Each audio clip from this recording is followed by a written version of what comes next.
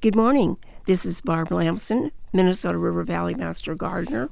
And with me this morning is my fellow Master Gardener, Karen Wright. Hey, Karen, I think it's time to talk about selection of the Christmas tree and what to look for. But first, I'd like to share with you what they did for the Blue Room in the White House this year. With the big tree? Yes, that's the 18-and-a-half-footer. It came from Auburn, Pennsylvania. Oh. And this is the second year that this family has been they've selected a tree from them. Do you know what kind it is? Yes, it's the con-colored fir.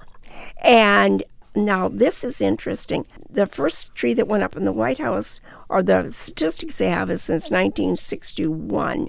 And in that time, 51 fir trees have been selected as the tree they wanted for the Blue Room. This isn't what's out front. This is what's indoors. Do you know why they choose firs? I learned because I talked to somebody from the Christmas tree farm here near New Ulm, and he says it because the firs hold their needles better, yes, and also that they're soft and fragrant. And here's the reason why they select it. They put thousands of ornaments and lights. There's plenty of spaces, and it's able to hold those. But during this time, 51 fir trees went to the Washington. 7 spruce were selected as the tree they wanted.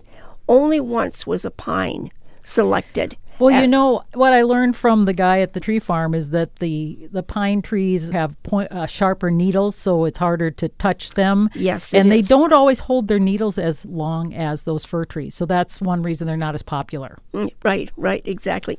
This year, we're going to have to be very careful because the drought has affected the trees. And I know you did some research on that, Karen. I did. I called Mr. Gugusberg at the Gugusberg Tree Farm just outside of New Ulm, and they sell about 500 trees per year on their 15 acres of land. And he says the trees are about 8 to 10 years old when they're sold. So this is a long-term process that they do.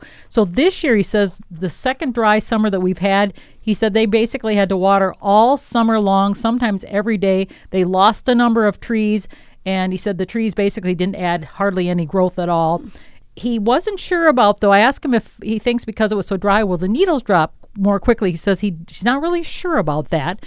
But he did say that the fir trees, which is the more popular one that people like, as for the reasons we talked about, are not native. And so they required a lot more water. And he says because of that, the prices are going to increase on those to around $12 to $14 per foot. And he said the spruce and the pines, because they're native plants, which we talked about the good things about natives, will be about the same price because they didn't have to water those nearly as much. So they'll be about $10 to $12 per foot because, like you said, they didn't require as much work. So it's interesting to note how the drought's affecting them. And in some cases, he's really not sure how it's going to affect the trees themselves when they're in your home. Yeah. This climate change is such an inclusive thing. It affects everybody. But one of the things I was thinking about, if you're going to go out and select a fresh tree this year, make sure that you have the ability to get it home without doing damage to it. If it is drier, you could easily damage the shape by if you're going to put it on top of your car. And for Pete's sake, measure before you go because you might see them in the lot and they look maybe not that tall, but when you get it home, right, that's probably the first thing to do. Measure to know that it will fit. And it's not just height, it's width. Right. We had a tree one year. It was so fat. And it took up the whole dining room. It was just unbelievable how we had misjudged the size of it. But outside, I bet it looked beautiful. Yeah, it did. It did. But when it came inside, it was not the tree for our little house anyway. Well, when in the old days, we used to get them on the farm off of our own land, the trees. And there was this one tree about 25 feet tall, and the top of that tree looked perfect. So my little sister climbed up amongst all those branches with the saw, sawed the top off. And when it landed on the ground, while it looked really good 25 feet up in the air, it looked like a Charlie Brown Christmas tree then.